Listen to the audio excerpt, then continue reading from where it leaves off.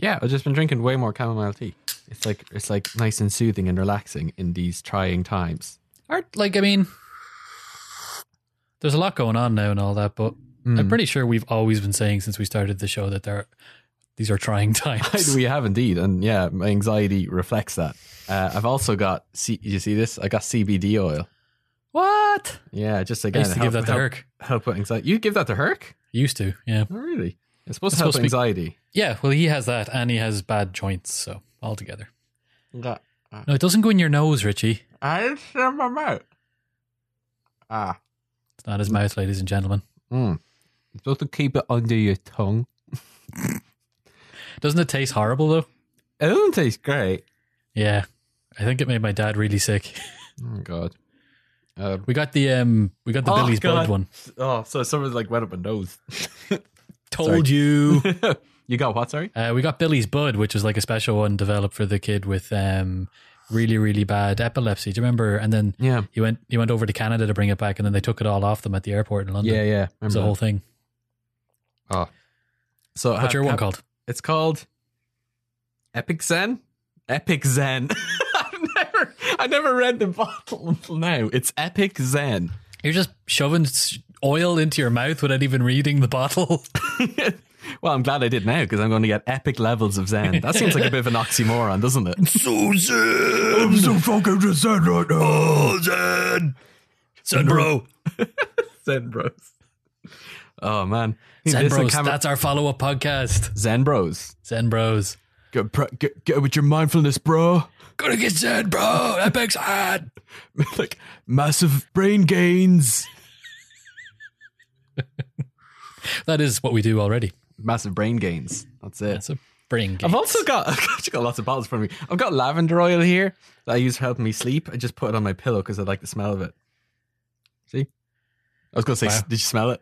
Yeah, it smells so gorgeous. After taking some CBD oil, I've got my chamomile tea, and I'm now going to put some lavender oil around my desk. This is going to be the chillest podcast recording ever. Zen bros. I think I put too much around. It's really strong. Hold on, quick fart to balance it out. Hold on, roll the theme music while I clean some of this up.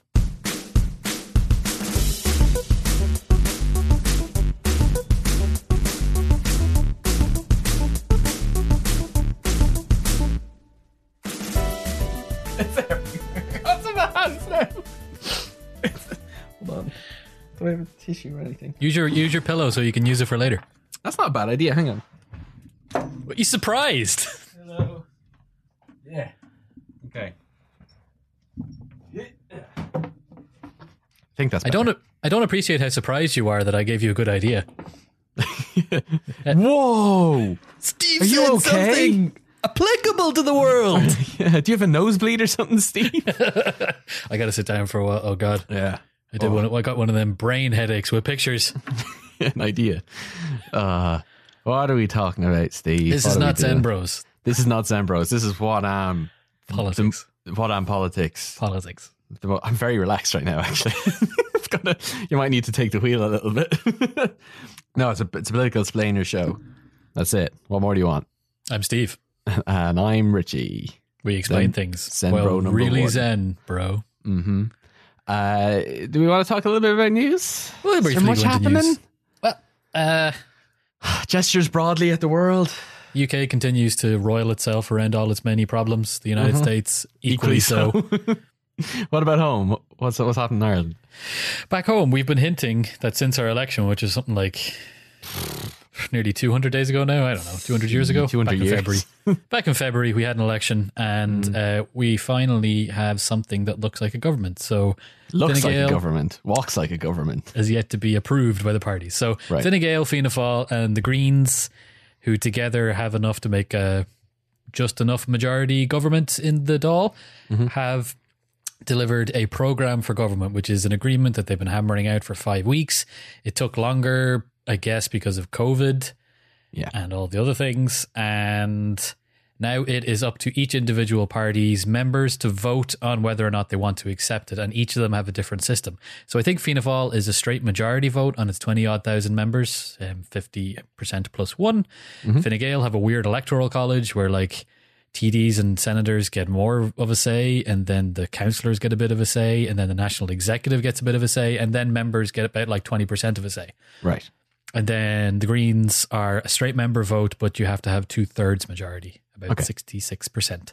So it is yet to be seen. I think we will know by next Friday, or Saturday maybe. Okay. I'm sure we'll talk about it. Yeah. I recently joined the Green Party. Yeah, congratulations. To put my political money where my political mouth is. We may as well, like, this podcast is just shy of being like joining itself as part of the Green Party. Yeah. Well, we'll see, because I found out that holy shit, politics is complicated and people find it very difficult to agree. So, for example, Eamon Ryan, Catherine Martin, and the other high profile TDs, well, 9 of the 12 TDs have come out in favour of the deal. 3 of the TDs, including Nessa Hourigan, recently elected in Dublin City, are against it. And lots of other councillors and party members are pretty hard against it, including Peter Kavanagh. Oh, Peter Kavanagh. He was, there was an online convention during the week. I watched it, and he was the first person to speak against it. He specifically called out there's hardly any provisions to protect the Irish language in there, something that he's obviously very passionate about. But he's also just not happy about all the other things. They're not happy about the potential for austerity with whatever economic repercussions might be coming with COVID. They're not happy about, there's no direct references to housing. There's a referendum on a right to housing, but no like good actionable plans on how to fix the housing crisis. And I honestly think the biggest thing is that they don't like or trust Fianna Fáil or Fine Gael, especially Fine Gael, and don't want to go into power with them because they don't trust them. They think they will do bad things, and then the Greens will be blamed for having done the bad things. Yeah, some deja vu. People that say you should vote for it say you should vote for it because we're in a climate emergency, global, worldwide, and there's an awful lot of good climate things in it, according to them. I don't know enough about climate science or climate policy yet. I've only joined. But Ed Davitt, who we had on the show to talk about the environment, he's in favour of it. So if I had a vote, I probably would vote for it, but I don't have a vote, so I'm not sure. So shut your mouth. How would you vote for it, Richie? Would you approve it? I'd probably vote for it as well, yeah.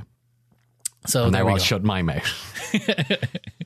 So it remains to be seen what's going to happen. If the Greens don't accept it, I honestly don't know what the alternative would be. We could have like a minority Fianna Fáil, Fine Gael government supported by independents.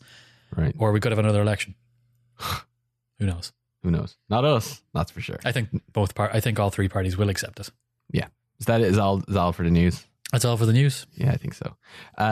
We have an ad to read, but before we do that, you've probably seen from the episode title that this episode is about trans rights, which is something we've been meaning to get to. I know we say this all the time for every subject, but there's a lot to cover. There's a lot to cover. Politics is big. Turns out. It's very big. It's much bigger than I thought it was when I first asked you to do this. If I knew it was this big.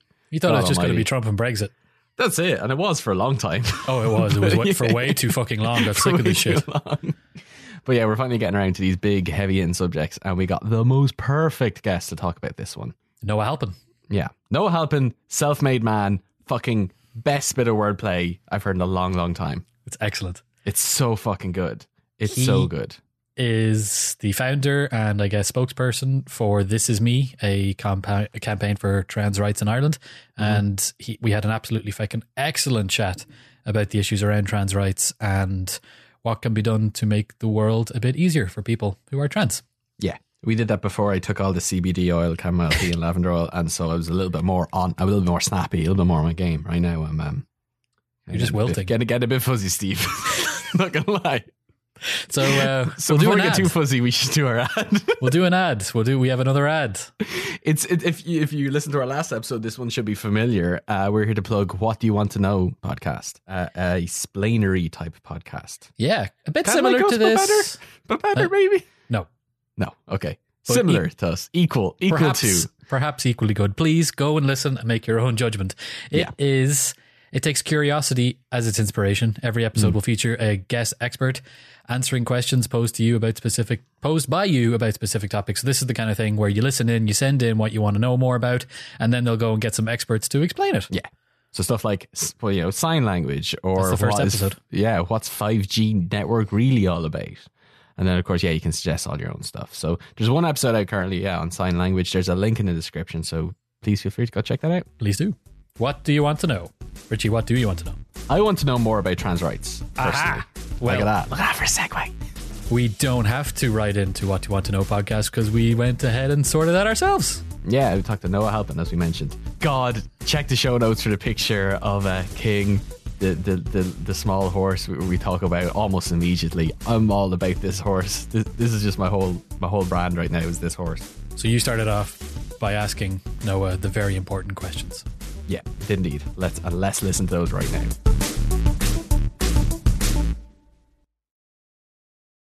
My camera is not working on my laptop. I was going to say, you just look like a big N. Yeah, I know. It's not working. Can it be done without the camera? Of course. Yeah, absolutely. Can you see our beautiful faces? I can. You're both gorge. Great. That's all that really matters for our egos. We can also turn off our cameras as well if you don't want to have to get distracted by our beauty. No, you're grand. Don't worry. Don't deprive the man of the pleasure, Stephen. God, how unprofessional of you. Should we just get into it? Sure. Cool. Now, I don't know if you can hear, I've got all my notes here. We like to start with the big heavy questions, Noah. Right. So I want you to respond to allegedly you have, hold on, let me find the right thing. Okay. You have a small horse called King? I do not have a small horse. One of my best friends owns multiple small horses, one of which is called King. I see. And also dogs. Do you have dogs? How I many do. and how cute? I did have 3 up until a year and a half ago. We lost one, and then up until about 3 weeks ago, we lost another. So we have one left. Oh God! I know. Heavy hitting questions. What? Jeez, I thought this was going to be lighthearted. We do have a beautiful dog, and his name is Bernard. And poor Bernard got 5 teeth taken out the other day. So, oh God, what happened? He's 11, so tooth problems. But it was the first time he's ever been to the vet in his life, other than vaccines. So we've had a good run. Yeah, good going, Bernard. What about King? Tell me more about King, because I saw King on your Instagram, and I'm kind of obsessed, and he's all I can think about. Well, King is a Shetland pony. He belongs to the Royal Stables out in Lusk. My friend Georgia, she owns quite a lot of horses out there, and about 3 or 4 minis that she has too. But King is my little favorite because he's the smallest. Oh, do you ever feel tempted to just surround King with quarter scale objects and make yourself feel like a giant? Oh, yeah, I'd love to be able to even, sit on him, but he can't, obviously, because he's too small and I'm much too large. But we do, he's worn every kind of costume you could ever think of. If you go to the Royal Stables Facebook page, they are celebrating Pride at the minute, and King is lovely donned in all his Pride gear. I'm going to add a link to that in the show notes because the world needs to see this. Yeah, definitely. So Noah, apart from telling us about your animal adventures, we have you on to talk about trans rights and the politics of trans issues.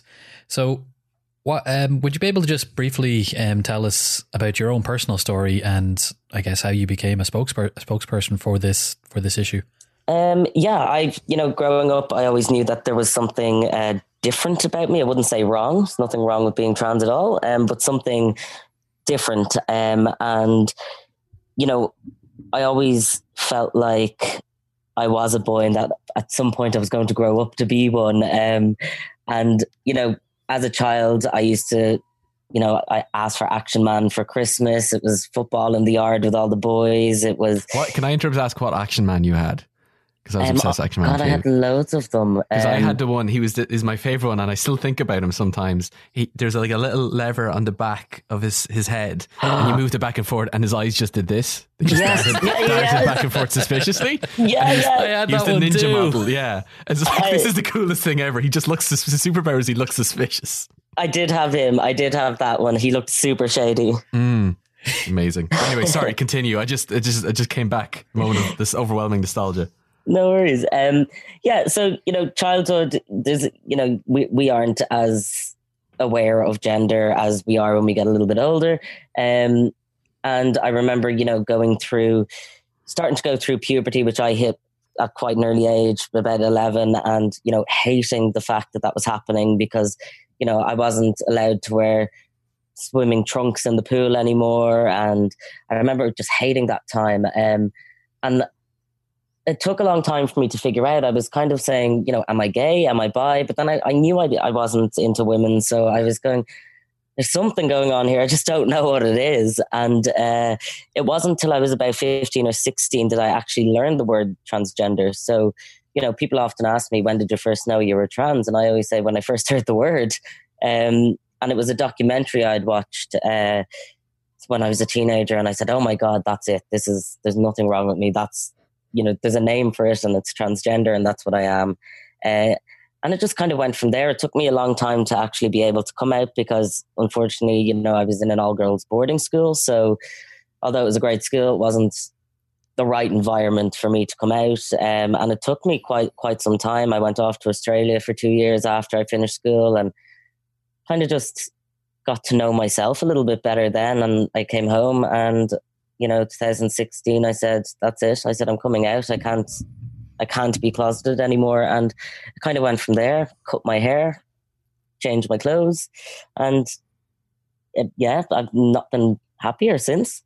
Amazing. Can you tell us a little bit more about the process, like within the context of Ireland, like the gender recognition certificate and how that works and how that might differ from other places? Yeah, so we actually do have some of the best legal gender recognition legislation in the world. It's a very easy process. So that was the Gender Recognition Act was enacted in 2015 in July. So we're coming up to the 5th anniversary of gender recognition, which is a big deal.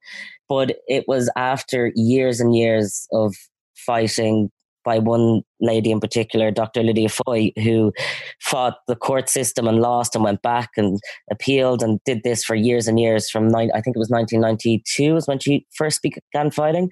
And so we very much owe the Gender Recognition Act to Dr. Lydia Foy, as well as a lot of trans people who then kind of helped and took over the baton and you know, were involved in government talks and reviews and all this kind of stuff. So what we have in Ireland is basically self-declaration. So we can self-identify our gender identity, and that means we can, you know, we fill out a form, we send it off, and it comes back, a gender recognition certificate comes back within just a few days, which you can use to change your details on all your documentation, your birth cert, your passport, things like that. But the problem is it's a binary piece of legislation. So it doesn't include non-binary people. And it also doesn't cater for trans people under the age of 18.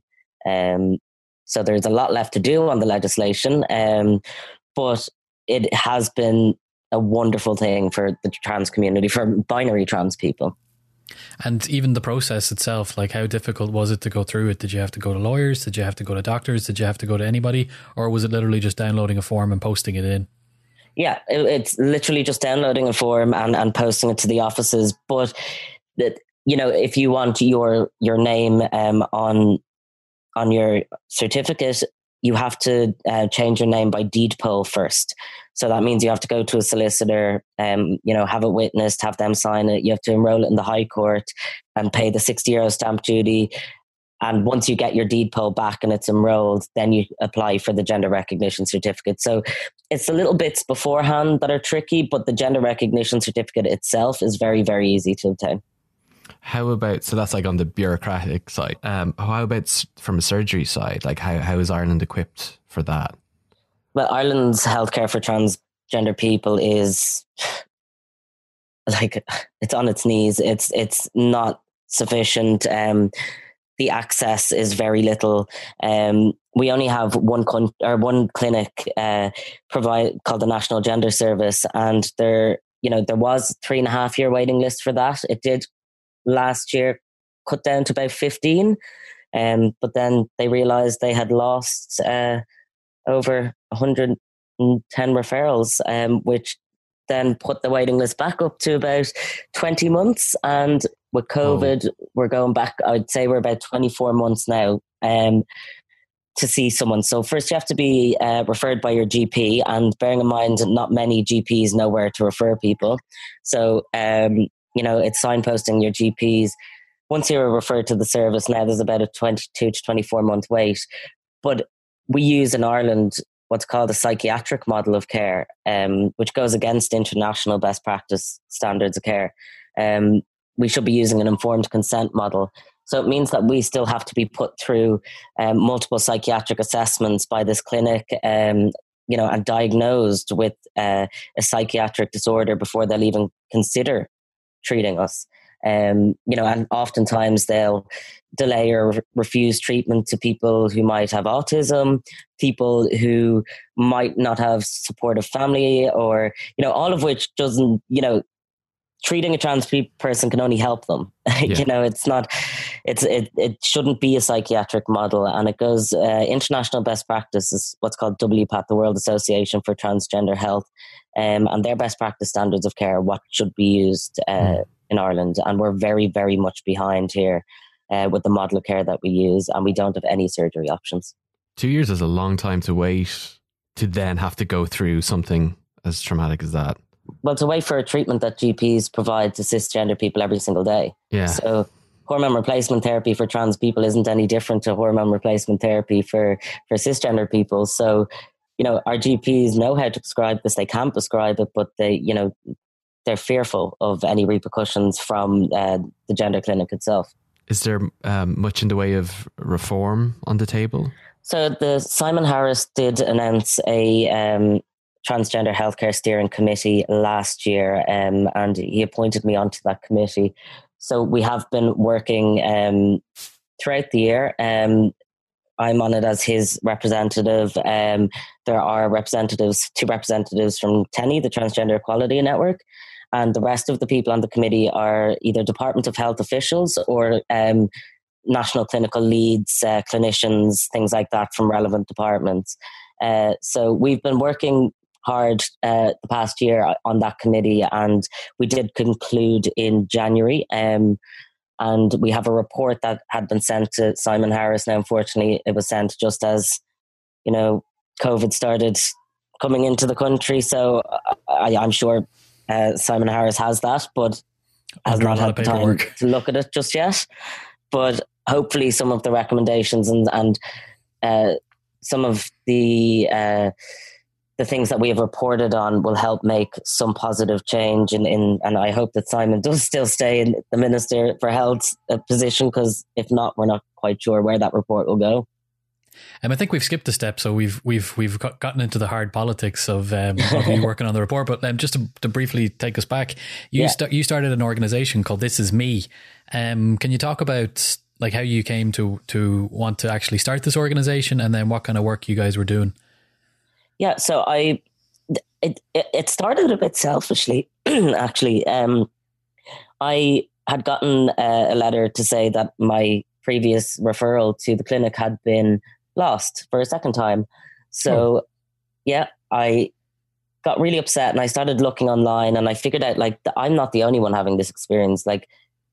Nobody can access this service easily, and the stories I was reading, and I did what any angry, upset trans guy did, and I got drunk and I created a event page on Facebook for a protest. And I woke up the next morning kind of mortified, and I went to delete the event page, and when I went onto it, the response was just like, yes, we'll be there, this needs to change. And I was like, okay, never organized a protest in my life, but let's just do it. And the media started getting on board, and I hadn't a clue what I was doing, but we did it, and a few hundred people turned up that day. And that's when I realized that it can't just be a protest. This has to be a campaign. It can't stop. We have to keep going. And we organized another protest a few months later. I spent the first year and a half just in meetings with politicians, anyone who'd listen to me.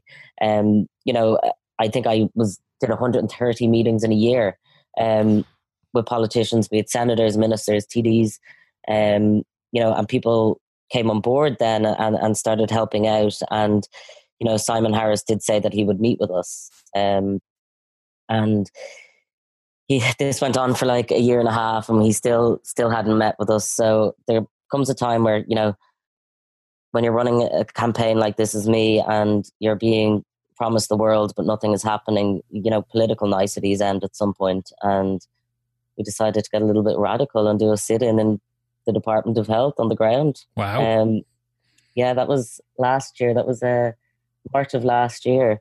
It was all very secret, hush hush, but we had a couple of journalists tipped off, and we had a couple of politicians in the Dáil tipped off to be asking him questions at the same time as we were sitting there. So, we went in, we sat on the floor, and we said, we're not moving until we get the meeting that he's promised us multiple times. And it was interesting. I mean, we were there 5.5 hours. We were threatened with like forced removal and all that. But I mean, let's be honest, they're not going to be seen to be carrying trans people asking for the rights out of the Department of Health. Do you know what I mean? It's not a good look. No, it's not a good look. And we knew it wasn't going to be. So we kind of stuck our ground, and 5.5 hours later, someone from his office came down and said that he'd meet with us. And I said, that's fine. You just give that to us in writing and then we'll be off. Which they did. And Simon stuck to his word and did meet with us just 2 weeks after that. Wow.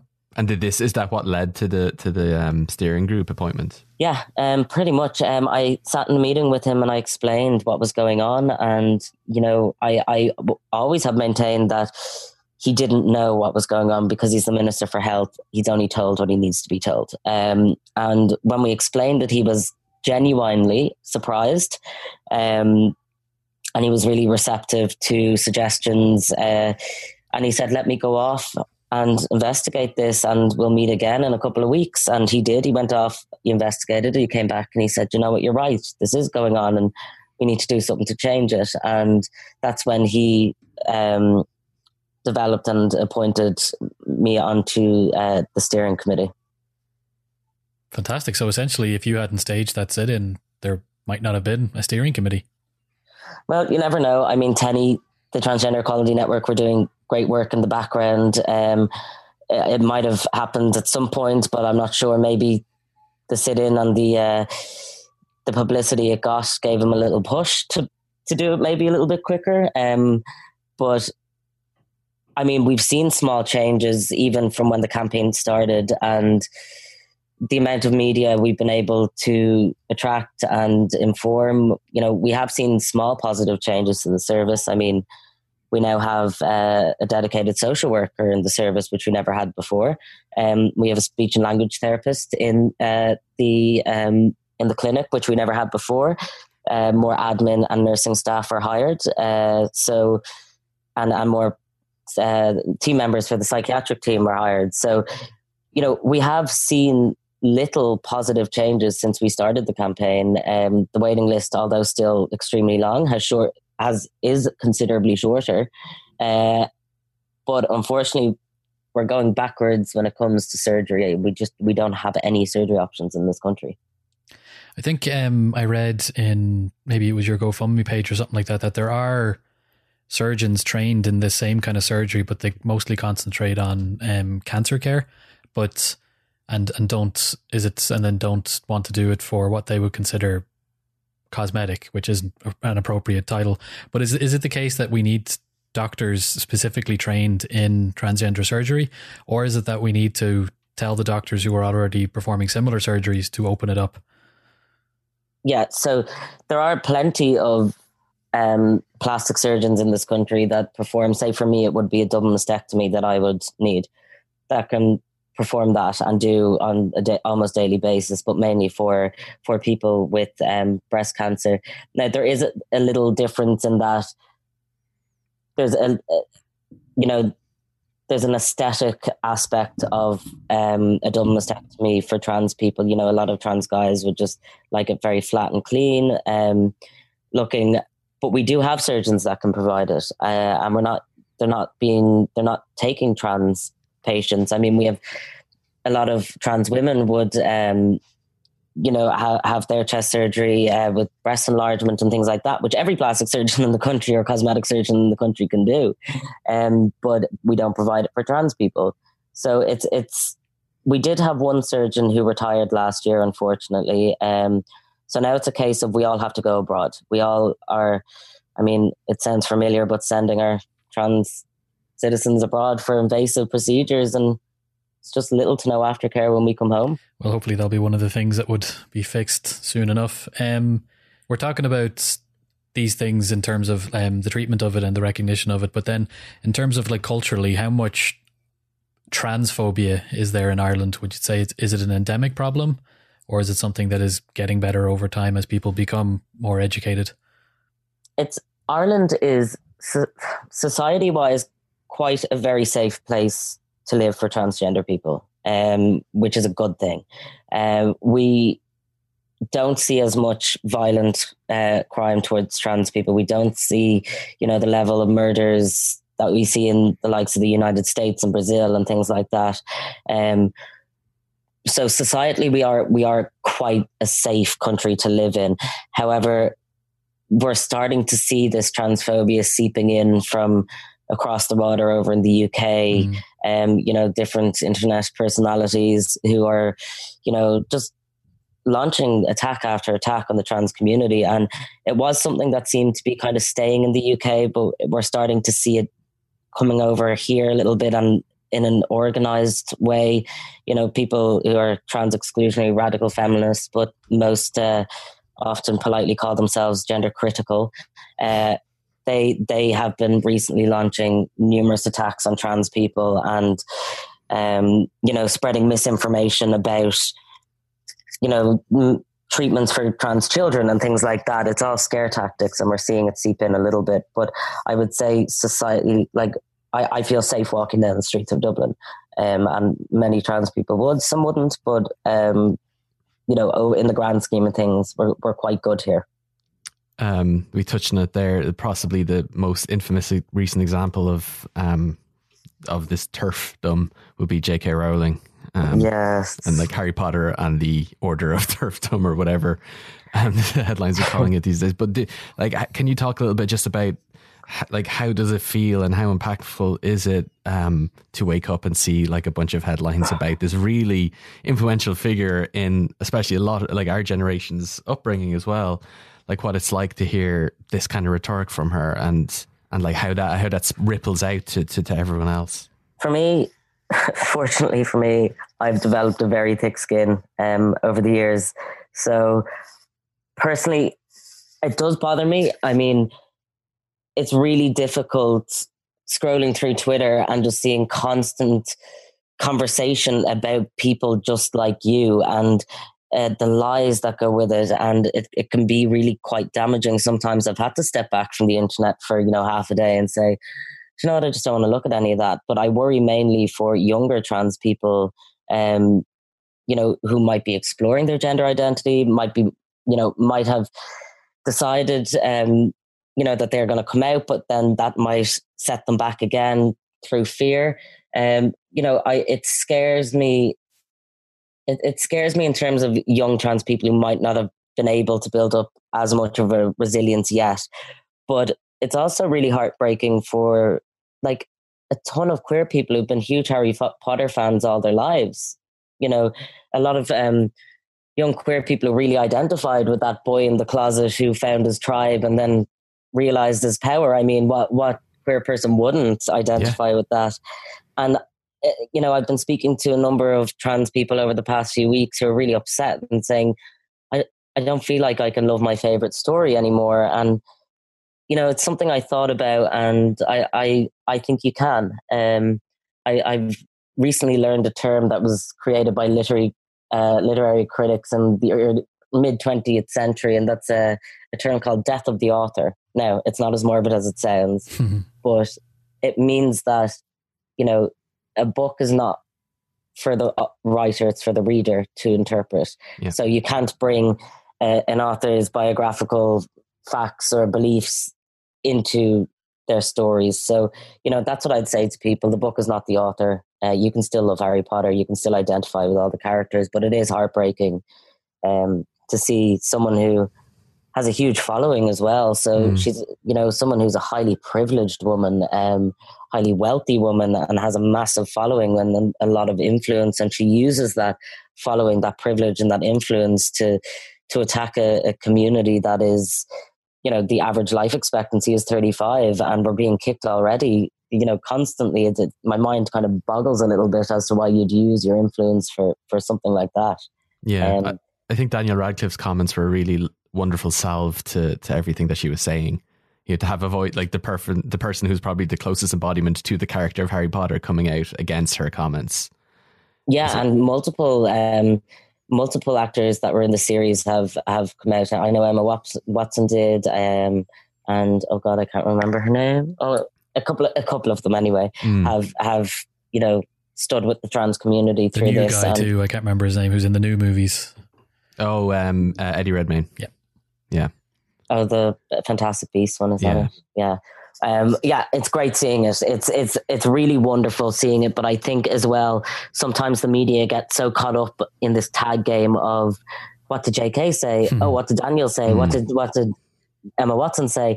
That often they forget to listen to the victims and they forget to listen to the trans community. It's very simple to get tied up on following the latest celebrity gossip, but the voices that you really need to hear in situations like this are trans voices, and people a lot need of to the hear. media attention is like on people like Graham Linehan, the creator of Father Ted, and J.K. Rowling, but not actually on the trans people who they were talking about. Exactly, and it's like a media tag game, a celebrity tag game, and listen to trans people and how it's affecting us. I mean, the suicide rates in transgender young people is huge. And the mental health issues, and it's mainly caused by societal mistreatment. So listen to trans people. If a trans person is telling you it's transphobic, it's probably transphobic. If a black person's telling you it's racist, it's probably racist. Listen to the people it affects. I think it was especially tragic as well because if I remember the Pottermore website, the one that had the "Which house are you in?" that was actually developed by the Harry Potter fan community, and I can't remember the individual in question, but they were a trans person who took great inspiration and love and joy and hope out of Harry Potter. And I have noticed that Pottermore is now no more, and Wizarding World, which is J.K. Rowling's one, is now taken over, and you can't even do the "Which house are you in?" test. It's so crazy because like the idea of like that makes me mad because like the idea of the Sorting Hat, like narratively it's about choice and it's about who you want to be.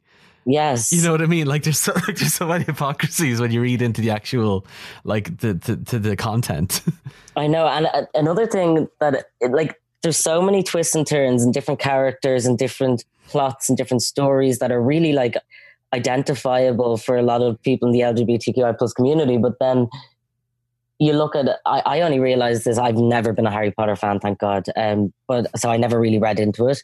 But I'm reading these things now saying, oh, a character name is the same name as, a pastor in America who was, leading the charge on conversion therapy. And I'm like, have these like negative tones been in here from the beginning and nobody noticed? Wow, I haven't heard that. So what media content did you grow up with apart from Action Man? Who was your go-to heroes? Growing up, I was a rugby head. Oh well, as a child, I would have been a rugby head, so I would have been Brian O'Driscoll would have been one of my heroes growing up. But now, I think my biggest hero is Lydia Foy, Dr. Lydia Foy. That woman never gave up. She's outstanding. She fought and lost and fought again and lost and fought again and lost, and she never ever stopped. And the reason I can live as a transgender man in Ireland quite comfortably, and the reason I can have my true identity on my legal documents is all because of that one woman who wouldn't stop fighting. Even when everyone told her she was going to lose again and again, she just said, nope, going to keep fighting. The reason we have gender recognition in this country is because of Lydia.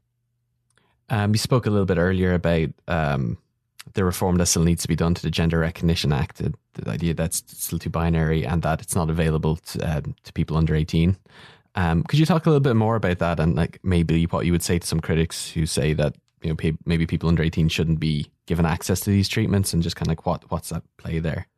So in terms of medical treatments, I mean, it's already super difficult for an adult to obtain that, let alone a child. So, there's a lot of this, harmful and untrue narrative that, we're giving hormones to children and children are growing beards and things like that. We're not giving hormones to children.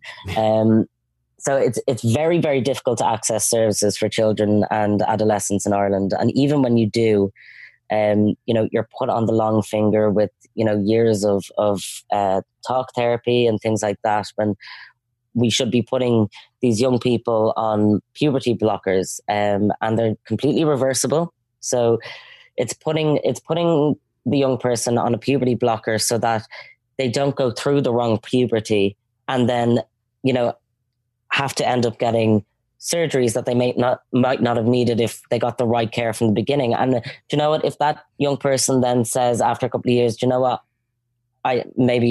This isn't for me. That's absolutely 100% fine. You take them off the blockers and their puberty happens as normal.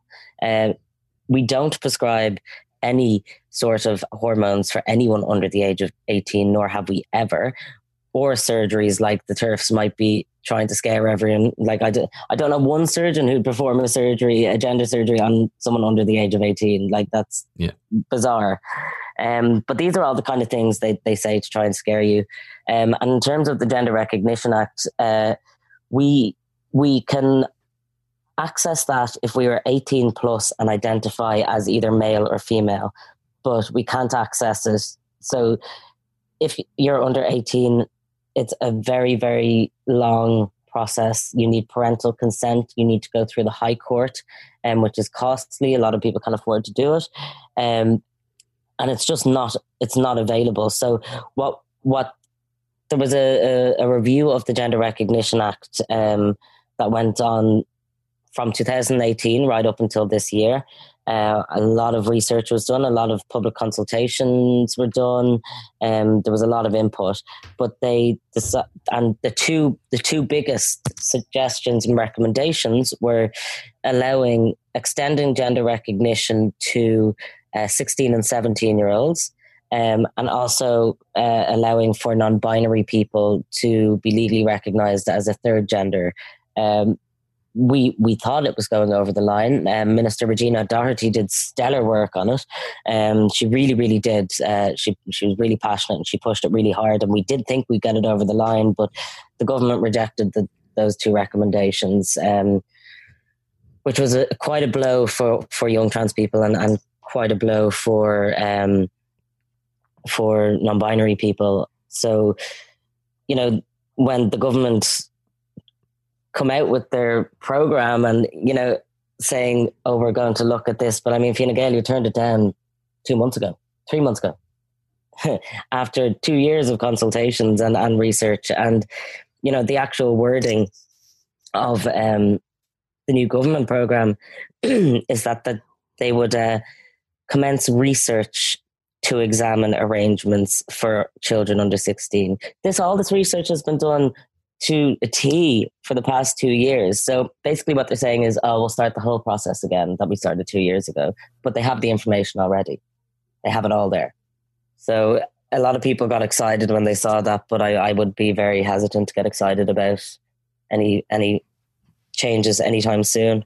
Do you think maybe having the Green Party, an supposedly open left-wing party might help push it along? I mean, I know they could say, oh, well, the research is already done. Here we go. Maybe we'll try and actually get the law passed. Would you have any hope for that? The Green Party are a small fish in a three governments. If it happens. Yeah. If it happens, yeah. Of course, there's good people in there. There's good people who can advocate for us. But essentially who it normally comes down to is the Attorney General is what it normally comes down to. And from what I know, one of the recommendations was not put through based on a recommendation from the Attorney General not to. So it stems more than just having it passed. There's a lot of research. There's a lot of it's put across a lot of desks. So I mean, even though the information's all there, that what they said, the wording of that is basically, we're not really going to look at it anytime soon. But sure, look, we'll have a little research into it now. But it's it's clever wording that's gotten people excited. Disheartening when you've seen behind the curtain. Yeah. In terms maybe if we could end on something a little bit hopeful, or perhaps like something that people could use to try and make their world better, as opposed to talking about the highfalutin politics part. It could be said that as a society, we've learned some important lessons from the gay community about making life easier for people who are gay, and especially when you're approaching young people who might be coming out. And I did notice that the vernacular for trans people coming out is very similar to the one for gay, because I guess in a world that's designed for people of one type, when you go against that grain, it is an extra challenge. So I wonder, like, as from your own experience and from the experience of your friends and people that you talk to, like, what can people do in their lives, and especially when dealing with kids and young people, to make it easier for someone that might be coming out or going through the process of being trans? Being open, accepting and loving, especially with children all the time. You know, I'd always say give kids space to explore their gender identity. There's nothing harmful about, you know, your son wanting to try on a dress and see what it's like. There's nothing harmful about, you know, signing your daughter up to rock climbing if she wants to. It's not, giving kids a safe environment to explore their gender identity is so important, because, you know, it takes away, if they do decide they are trans, and it does take away then the fear of having to come out, or the shame that's sometimes associated with it. And, you know, give them all the time they need. There's no need to rush into anything. And, you know, just be kind and be accepting. And, you know, even for, I know trans people who've come out in their 50s, 70s even. And, you know, there shouldn't be a big shock factor, just congratulations. And if there's anything you need and any help you need, let me know. You know, support is number one. And knowing what not to say either. You know, people say to me sometimes, "Oh, have you had this surgery?" I'm like, "There's no such thing as this surgery. What, you think I go into a hospital and come out and everything's done? Like, it doesn't work like that." So, you know, it's just support. It's also providing support services. So the This Is Me campaign provides support and advice. TENI, Transgender Equality Network, do some great support, peer support groups and social events and things like that. You know, just meeting other trans people or parents of trans people, it can be really empowering. You know, and, you know, respecting people's pronouns, which is very easy to do. You know, respecting people's names and going on the journey positively with someone is going to make a huge difference in how they live their lives going forward, I think. Lessons for us all. That's great. Noah, you're a bloody inspiration. Just doing my best. and your best is wonderful. Before we go, is there some trans voices you want to kind of shout about, or you know, we mentioned This Is Me and TENI. Is there any other organizations or campaigns or things that people should be following with to get more literate on this subject? Yeah, there's some great people to follow online. You know, Aoife Martin is one. She's a wonderful trans woman, great voice for the trans community. She's on Twitter. I think it's at Aoife MRTN on Twitter. Then another one I'd like to talk about is Sarah Phillips. She's the current chair of TENI, and she just knows her stuff inside out. And, you know, if you want to learn, she's someone that, you know, really explains things well. You know, for young people, there's support in Belong To Youth Services. They're an LGBT youth service. They do great support groups and also social groups just for young people to interact and have fun. And yeah, that's about it, really. For Irish-based people, and even I might suggest following some trans people living in direct provision in Ireland, because if we think our situation for getting healthcare is hard, it's I can tell you 100 times harder for them. Yeah, we need to give a quick shout out to Gail Gore Max as well, who listener of the show that put us on to yourself, yes. Noah. Myself and Max have been friends a few years now. I think Max turned up at the first protest, and he came up from Sligo by himself and sent a text being like, "I don't really know where I'm going," and I said, come join us. And Max has been involved from the very beginning, and he's a great advocate, and so is his other half, Victoria, as well. So the two of them are brilliant. They are ones to follow also, and you might learn some Irish from Max as well. Gaeilgeoir Max, it's in the name. He's pushing another agenda as well. Yeah, he did a documentary about it recently for TG Cahir about travelling to Poland for his top surgery, and it's all in Irish as well, which is great. Amazing. Yeah, I think it's the first ever Irish language trans documentary, if I'm not mistaken. Incredible. I will link all of these things in the show notes below for people who want to check them out further.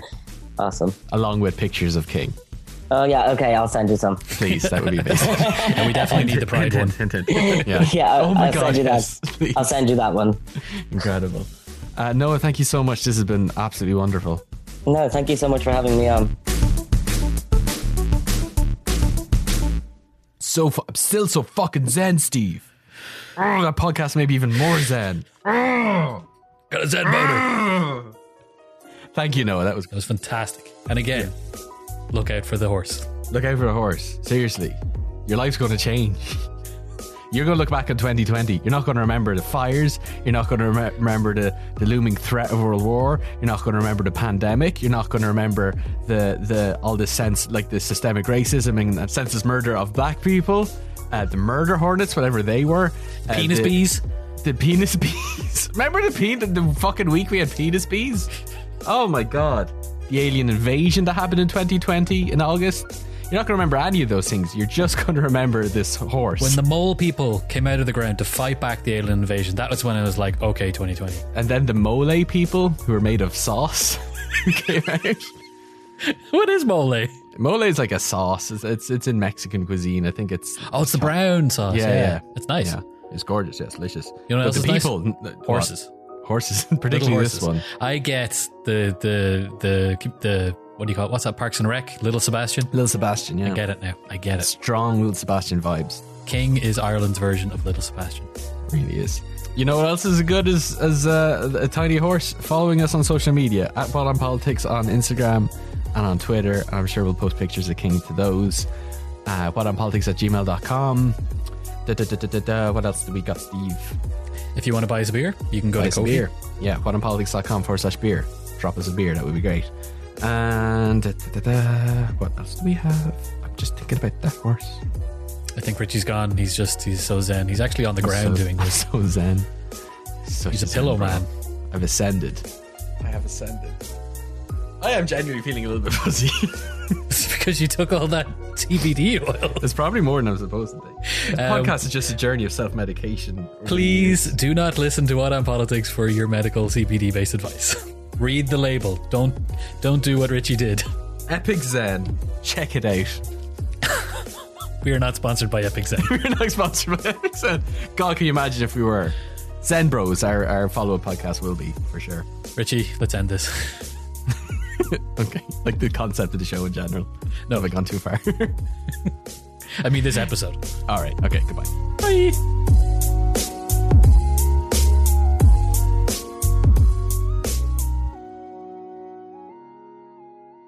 This has been a production of the Head Stuff Podcast Network.